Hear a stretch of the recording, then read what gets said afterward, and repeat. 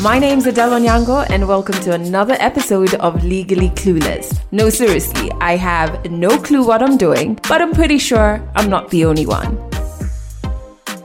Hello and welcome to episode 94, but it's also the last Legally Clueless episode of the year. We've had different episodes every week this year, and it's been so amazing to be able to share this space with you. If this is your first time listening to the podcast, remember you can join our online fam on Instagram at Legally Clueless Podcast, and I love to eavesdrop on any convos about the podcast. So if you're going to tweet about it, you can use the hashtag Legally Clueless. I'm so excited that there's finally silence in my hood. Actually, quite a few of you have been making fun of my disclaimers. Oh, my neighbor's kid. Oh, my neighbor's pump. But honestly, like this morning, it was 4 kids because obviously it's the holidays. Like the opposite neighbors, they have their nieces and nephews over. The neighbors on the ground floor as well. So this morning, there was a gang of kids. One with a bicycle that if you press a particular button, it just starts playing these weird ass songs. I don't know why a bicycle would need to have... Anyway. And they were all right outside my recording window. It was so irritating. So I had to go outside and their mom was there and I don't think she was too happy about it. But anyway, surely it's Sunday. Oh my God. So I'm that mean neighbor who tells the kids to keep quiet. But actually, shout out to Sharon Jebitok on Twitter, who was just like, yo, I love those background noises, disclaimers. Those little people are cute, but they are so noisy. I'm really sending my love to all parents, because if it's this noisy and they're not even in my home, what happens when they're I don't even want to think about it. But how was your Christmas week? I do hope it was fantastic. I did the usual, which is spend time with my sisters and their partners and my niece, of course. It was her first Christmas, so that was like super exciting. We all met up at my sister's place, Amanda, and had cake, ate nonstop. Like I still have the leftovers even in my fridge. My niece got to cut the Christmas cake. Well, kinda. She's only just getting to 6 months old. She didn't know what was happening. She was more interested in the wrapping paper than the actual gifts that we'd gotten her. But I think she had a good day. It feels so beautiful to have the first Christmas with the first member of our next generation. You know what I mean? So that was really special for me. Part of me sometimes, you know, during the day was wishing that my mom was there because she loved Christmas. She loved kids and kids just loved my mom so much. And it would have been so magical for her to be there for her granddaughter's first Christmas. But I guess she was, in terms of like energy and just feeling her warmth. I know talking like that sometimes weirds out people, but I do believe that when people die, they just transition into another form. And I'll tell you why I believe that on another day. I don't want to weird you out at the beginning of the episode. So let's jump into the song of the week. And I've chosen this song because the 2 times that it has played outside of my home or outside of my own playlist has been moments of such immense joy for me. I don't know. I don't know if I can transfer that joy through the song to you. And it's also a beautiful song. So it's by Ram Gold. And it's called Waiting For, and it's featuring Jamila Woods. I've spoken about Jamila Woods before on this podcast, shared some of her music as well. She used to be a poet. She started off as a poet. I think she's from Chicago. And I just absolutely love her music. And this song is just so wonderful. It brings me so many beautiful memories. And I just hope you can feel that same warmth when you listen to it. So I've put a link to the song in the description of this episode. I hope you enjoy it. And speaking of songs, I'm really hoping that this week I put out a Legally Clueless 20. Just looking at all the songs of the week of the year, picking 20 and putting them on a list, and you can add those songs onto your playlist. Or maybe I should even make... no, that's a lot of work. Y'all, I'm trying to rest this week, but I'll pick 20 and put them on like a Legally Clueless 20 list, which I'll share on our Instagram page so that you can add them onto your playlist. So this episode is going to be a bit different. I decided not to put any 100 African story only because it's the last episode of the year and I want to start a new tradition with this podcast because this has been such a monumental year for me. I want the last episode of every year to be 12 lessons that I've learned in the year. So when I was prepping for this, I decided to just be jotting down the lessons across the week as they came to me because 2020 feels like it's been 24 years long. Like there were some lessons I was writing, I was like, what? I learned this one this year. It feels like it's been 10 years. But it's been a long year. It's been a hard year for many people. But for me, it's been challenging, yes. But one of those years that has stretched me, that has grown me. I feel like I've really come farther deeper into myself this year. I've really understood my business, my career. It's taught me so many lessons. So here are my 12 lessons of 2020. So the first lesson I actually learned at the very beginning of this dreadful year. And it was to really investigate what emotions are informing my decisions. The reason I say January is when I learned how important this is because that's the month that I let go of my former management. One of the reasons was that I realized I was keeping them around me and probably other people as well around me out of fear, out of lacking confidence in my ambitions, my plans, career-wise, that is. So I'd keep people around just so that I didn't feel alone. And a decision like having a management team on the outside looking in really does look like a mature decision, a well-informed decision. It looks like that person has her shit together.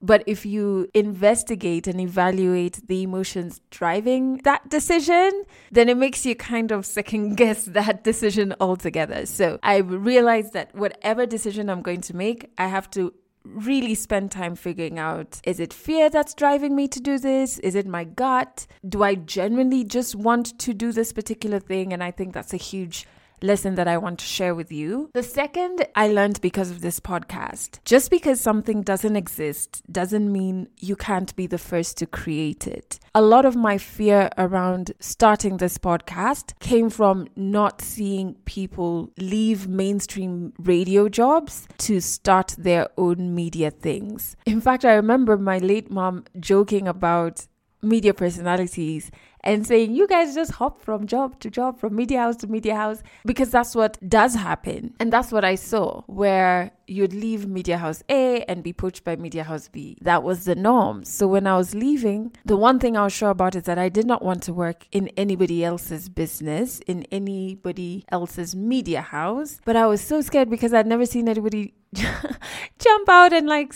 start a podcast.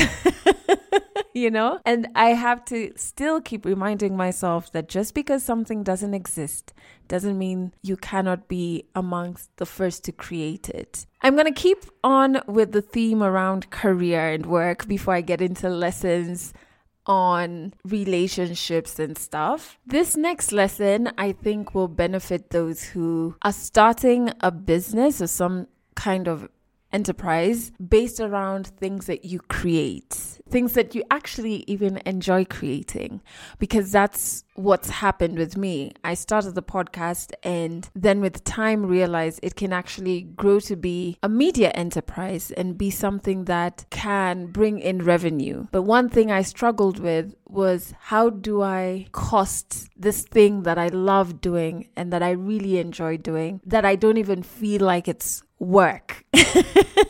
I really love doing it, and sometimes you can get so lost in that love for the creation process that you forget or you lose touch of the business side of things. And maybe you do not have the luxury of having a business partner who comes in with that mandate. At the beginning, most times, I mean, look at me, you are handling it all by yourself. So one lesson that I've learned is to cost everything. The time it takes you to create what you create, what softwares and resources you need, what amenities do you need? So things like electricity, your internet connection, your airtime, these things that help you create what you create and create it well and in a conducive environment. And write down every skill that you bring to the table. So, for example, I am the host of the podcast. I also record the podcast. I also produce the podcast. Those are 3 different things. But in my creative head that loves the process, I'm just like, yo, I'm having fun just vibing with you guys. But when I put on my business hat, I've got to separate all of those things. They are their own job description. If I had Beyonce budget, they'd be like 3 different people. Myself hosting, another person here to press record, another one producing, you know what I mean? So you kind of have to write all of those things down and then cost each of them. And that will help you have an informed approach when you're trying to figure out your rate cards or even projections of where you want your business to grow to. And the next lesson, which I'm so glad that I learned this year because it has really helped my self-esteem as a businesswoman, as somebody who negotiates. Like, I wish I learned this years ago. And the lesson is, have the audacity to pitch for double your worth or even more.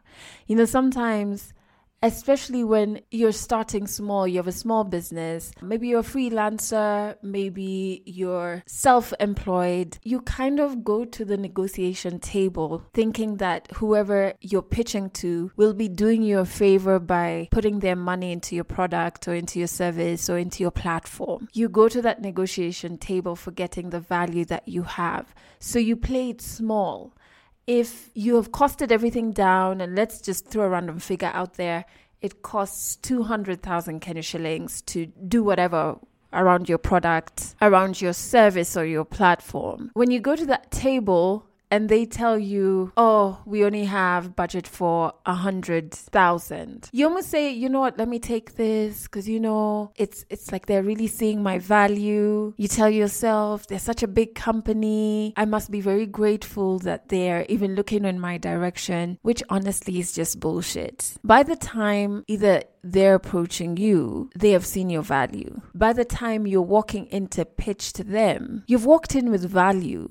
You're not mad, like you've not walked in with a half-assed idea. You know exactly why you're there. You'll believe 100% in this thing you're pitching, and you know that you need certain terms met for you to be able to deliver your best. It's not unreasonable of you to want those things. You deserve it. You're worth it. I really had to learn to have a sprinkle of that audacity, and I'm so glad that I did, because not only have I been getting my worth out of commercial partnerships, but I've also learned when to walk away. I think I shared it on the podcast. I've walked away from like a pretty huge brand this year because the terms just didn't make sense to my business. And I remember telling the guy from the agency representing this brand that it feels like them, not the agency, the brand, doesn't respect my business because the terms they've sent just don't make any business sense. I'd be running on a loss.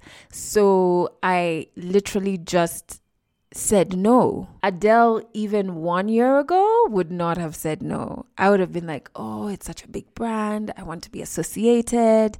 It's not what I would have wanted, but let me just try and impress them. Forgetting your value, forgetting just the fundamentals of how your business can run effectively. And then now you start making decisions fueled by self-doubt, which is not a very firm foundation. I'm so thankful I learned that lesson this year.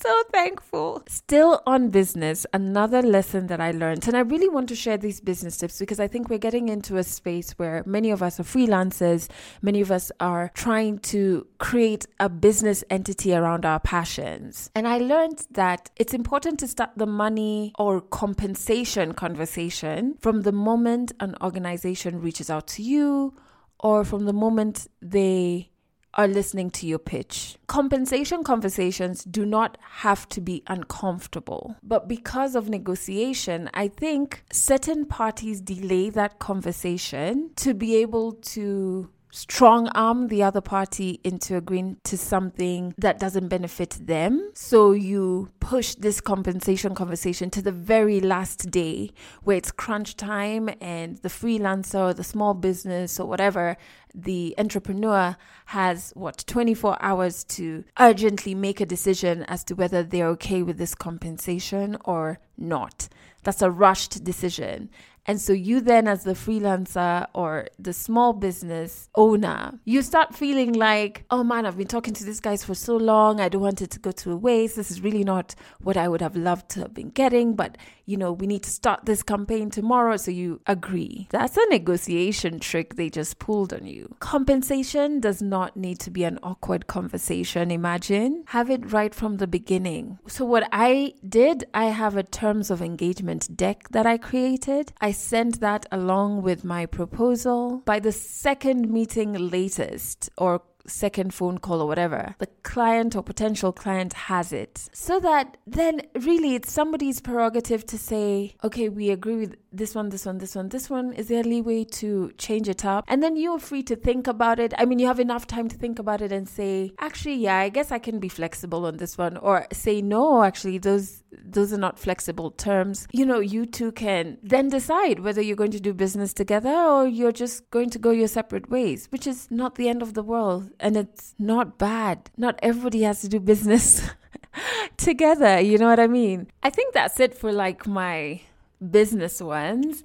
I did learn a lesson around friendships this year. It was a very bitter lesson to learn because you always think that your friendships will last forever. You always want them to. And especially friendships that end not because of something bad that happened. The ones that just fizzle out. I feel like that's even harder to to come to terms with, because you're just like, I wish we'd even had an argument. So then at least there would be something that would explain this drift. But yeah, the lesson was just that not all friendships are meant to last. Maybe you're more attached to a friend than they are to you, which is not bad. I learned in my head, I go into a friendship with 100%. I guess that's because the closest friendships I have outside of my partner are my 2 sisters and 2 other friends, right? Those friendships are so deep. I feel like I can be completely real with them. I can count on them 100%. I talk to these people every day. So I go into friendships with that kind of intensity. And sometimes it's not reciprocated, which is not a bad thing. So I learned that I get very attached to a friend, and in my head, I think it's this deep 100% giving friendship. And I never stop to think that perhaps on their end, that's not how they're viewing the friendship. So instead of sitting and wondering what's happening with this friendship, is it on or is it off? It's just to understand that people are different and not all friendships are meant to last. If it's fizzling out on its own, it just is.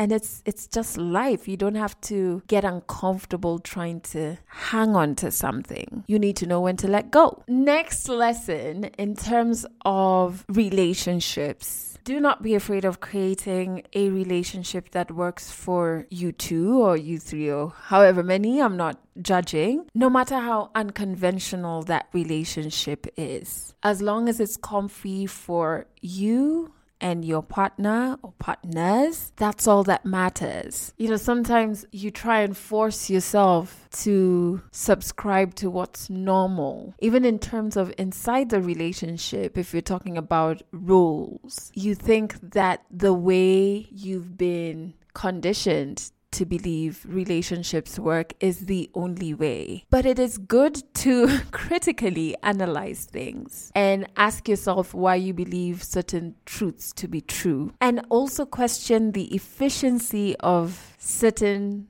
truths that have been handed to you. Obviously, a major key is knowing who you are, what you love, what you do not love, the conditions that are comfortable for you, the things you battle with, the things you're strong in, and being able to communicate that to a potential partner. And then together, finding a system that works for you. In that process, if that system is not conventional, there's absolutely no problem with that, as long as the two of you are absolutely comfortable in that space. And still on relationships, another lesson that I learned is that nothing is ever constant. Your partner or partners are evolving, and the environment around you are evolving as well. So for example, Fal, who is my partner, and I, when we got together, he was running a business with his dad and I was an employee. I was working at Kiss FM. By the time we started dating, we've known each other longer, but this is from when we started dating. And then by the time we were getting married in 2017, his business was shutting down and he was transitioning into employment. I fucking hated my job at that time. In fact, 2017, I was meant to resign that December, but then a lot was happening, man. We just gotten married, so we postponed that decision. But I was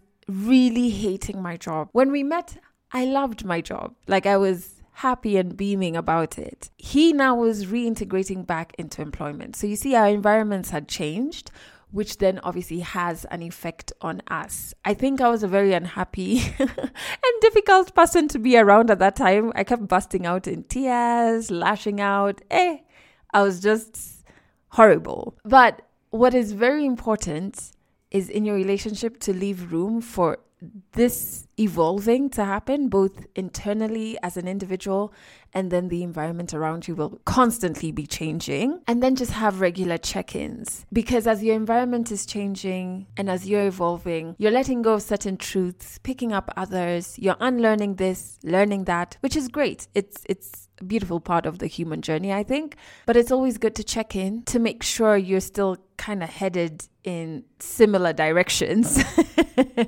in this relationship of yours. Couple therapy really helps with that. It helps having a third party on the outside kind of look in, but then not everybody is receptive to that.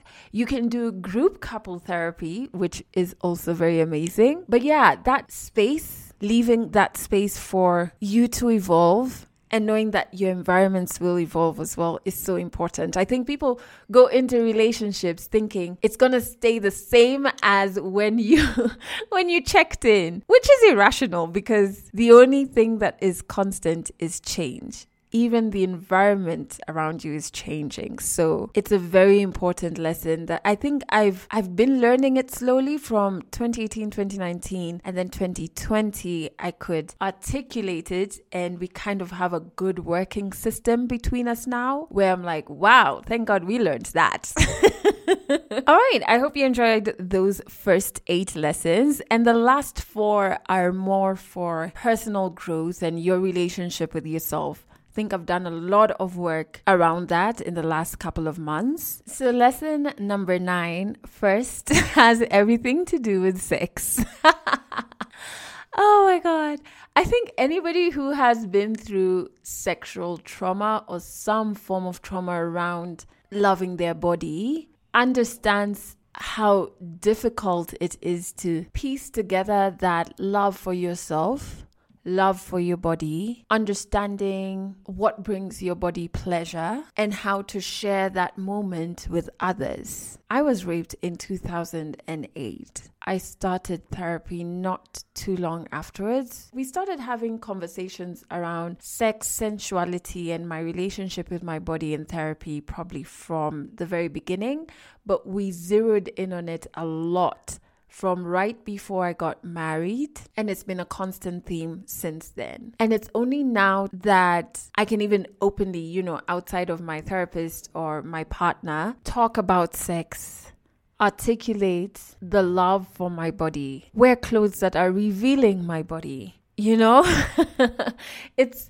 it's a beautiful moment, but also a part of me is like, wow, it's taken me so long to get here. So much time was wasted, but then I try and focus more on the fact that I'm here. So the lesson around that part was that sex is wonderful and it can be wonderful again, especially after sexual trauma. It takes a lot of mental work to get to that point. It takes a lot of love for your body, which is so hard. So hard. It's an everyday thing for me to constantly affirm myself and show my body love. And it's also going to take you to have an open mind. So many years later, I never thought I would ever get to this point. But getting here has taught me that lesson. And I'm just so glad and so proud as well that I've gotten to this point. And if you have survived some form of trauma that has broken your love for yourself, your love for your body, your sensuality, your sexuality, I hope my story can show you that it will be wonderful again. Next lesson is all around self-care. This year I learned that self-care is definitely not just the easy things. Like, I used to be the person who thought shopping and gifting myself things was self-care. Oh, you did well. Let's go buy you your favorite chocolates or your favorite fast food dish, or take you out to a restaurant or do a face mask. You know what I mean? Things that feel good and that are easy to do. And I realized this year, and I think I shared it on one of the podcasts, that self-care is also the uncomfortable and painful shit too. Like, even though it's painful, even though it's uncomfy, it's showing your self-care. And more often than not, those ones are the ones that your body really does need. So for me, it was kicking out coffee from my diet. It's therapy, and sticking to therapy and doing what I'm asked to do in therapy is self-care. It's uncomfortable as fuck because I have to relive certain things that I hate or things that I've tried to forget that I went through. It's uncomfortable because sometimes I have to admit my faults and collect that L. But then, you come out with tools and you come out wanting better for yourself. And you're going there and you're going through it to show your self-care. Yep. So it's the uncomfy and the painful stuff as well, self-care. 2 more lessons. Okay, so lesson number 11. Ooh, I love this one. I love it so much because it really has brought me peace. Have I subscribed to it 100%? No, sometimes I do fail. But on the moments where I stick it through and really subscribe to it, it brings me so much peace. The lesson is you've got to figure out what you have control over and what you don't have control over. As a control freak and an overthinker, this is very difficult to do. But I learned this in therapy, actually, and maybe it's human nature, we have this urge to want to control things, or not only control, define things and control things, and think we have it all figured out. And we're scared out of our minds to admit that we don't have it figured out and we do not have control over the big things, which shouldn't be the reaction you have. Knowing should bring you peace. Knowing that you do not have control over the big things should elicit a reaction of, okay, so now what's left in my control? Oh, these tiny things here? No probs. I got that. Knowing should bring you peace. And sometimes it does. Sometimes it really brings me so much peace. And sometimes it makes me freak the hell out. But I've learned that before I start overthinking and losing my mind over whatever the situation is, at the very beginning, I step back and I try and ask myself, okay, Adele, what do you really have control over in this situation? And then I realize, well, I don't have control over how that person is reacting. I can't control the decisions this one is making. I have an event, I don't know when, I can't control the weather. And then now you approach the situation from that really did actually happen with the book launch. Well, the book preview rather. Anyway, but you start approaching situations from a space of what you have control over. And it brings so much peace. I'm still trying to master this particular lesson, but I'm kind of loving the peace it brings. So I'm committed to mastering it. Although the control freak and overthinker in me is very fierce and alive. All right, we're down to the final lesson. This one I really love. This one I've learned through this podcast, through listening to the stories, through my work with my initiative. I never thought I would be here. I never thought I would be working in a space or in the spaces that I'm most passionate about or for. I didn't think that was possible. I always had this weird feeling that we always had to settle and that you couldn't really design a life that brings you joy, an unconventional life. I always thought that inevitably you would have to settle and you would have to get back into the system, and even if it's uncomfortable, suck it up. But this lesson is so important, and I remind myself of it probably more than is healthy, that you can actually be and achieve anything. It sounds so cliche, but if you keep telling yourself those words, I can't explain it. Like you get so lost and intoxicated by those words, it becomes your truth. And slowly, all of these barriers that we've been conditioned to have start coming down, because now you're unlearning that and you're adopting a new truth. You can actually be and achieve anything, but it's gonna need you to unshackle yourself from the norms, from the expectations. And what I've learned that helps is letting your steps be guided by your imagination. It's pretty wild in there. If you have an imagination like mine, it gets pretty wild. But these last 2 to 3 years of my life, I refuse to reduce who I am, and you should too. So those are my 12 lessons. I hope you resonated with some of them. And I'd love to hear yours as well, by the way. If you have lessons around business, career, relationships, personal development, it would be so interesting to hear what those are for you. You can send them to the Legally Clueless hotline number, which is +254 768 628 790. But it's also in the description of this episode. That's also the number if you want to share your story on this podcast. Yes, 100 African Stories will be back next week in 2021.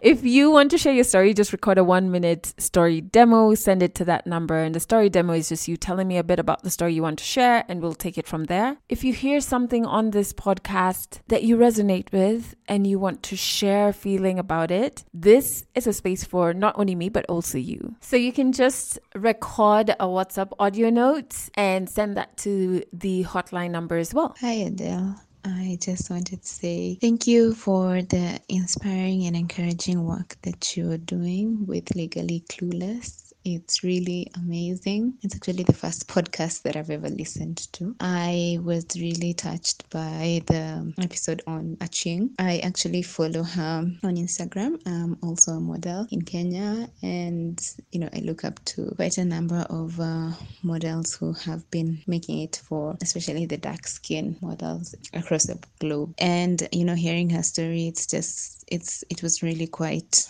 amazing, and it actually inspired me to also start talking about my modeling journey in Kenya. Oh my word, Aching story was definitely one of my favorites as well, and I'm so glad that you resonated with it and you also happen to be in the same industry as well. That's really magical. I'm just remembering that story, and you know me, I love stories that have a happy ending.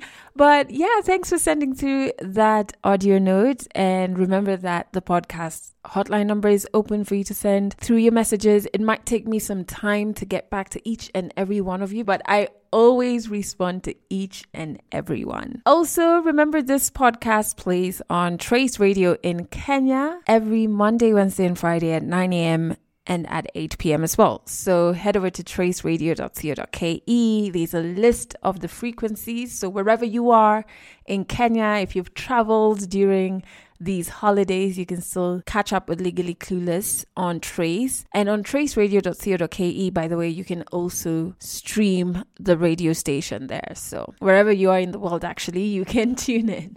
However, I do hope you enjoyed this episode. I hope you took something from the lessons. I hope to make this an annual, tradition, that the last episode of the year is all about lessons. Even for me, it's really made me do a lot of stock taking, just preparing for this episode. So I enjoyed it. I hope you do too. And I wish you 2021 drenched in not only the COVID vaccine, but in love, in peace, in light, and in consciousness. Yeah, that's what I wish for you. That's it for this episode of Legally Clueless. You can share this podcast with your friends. You can keep it for yourself. I'm not judging. Just make sure you're here next week for the next episode.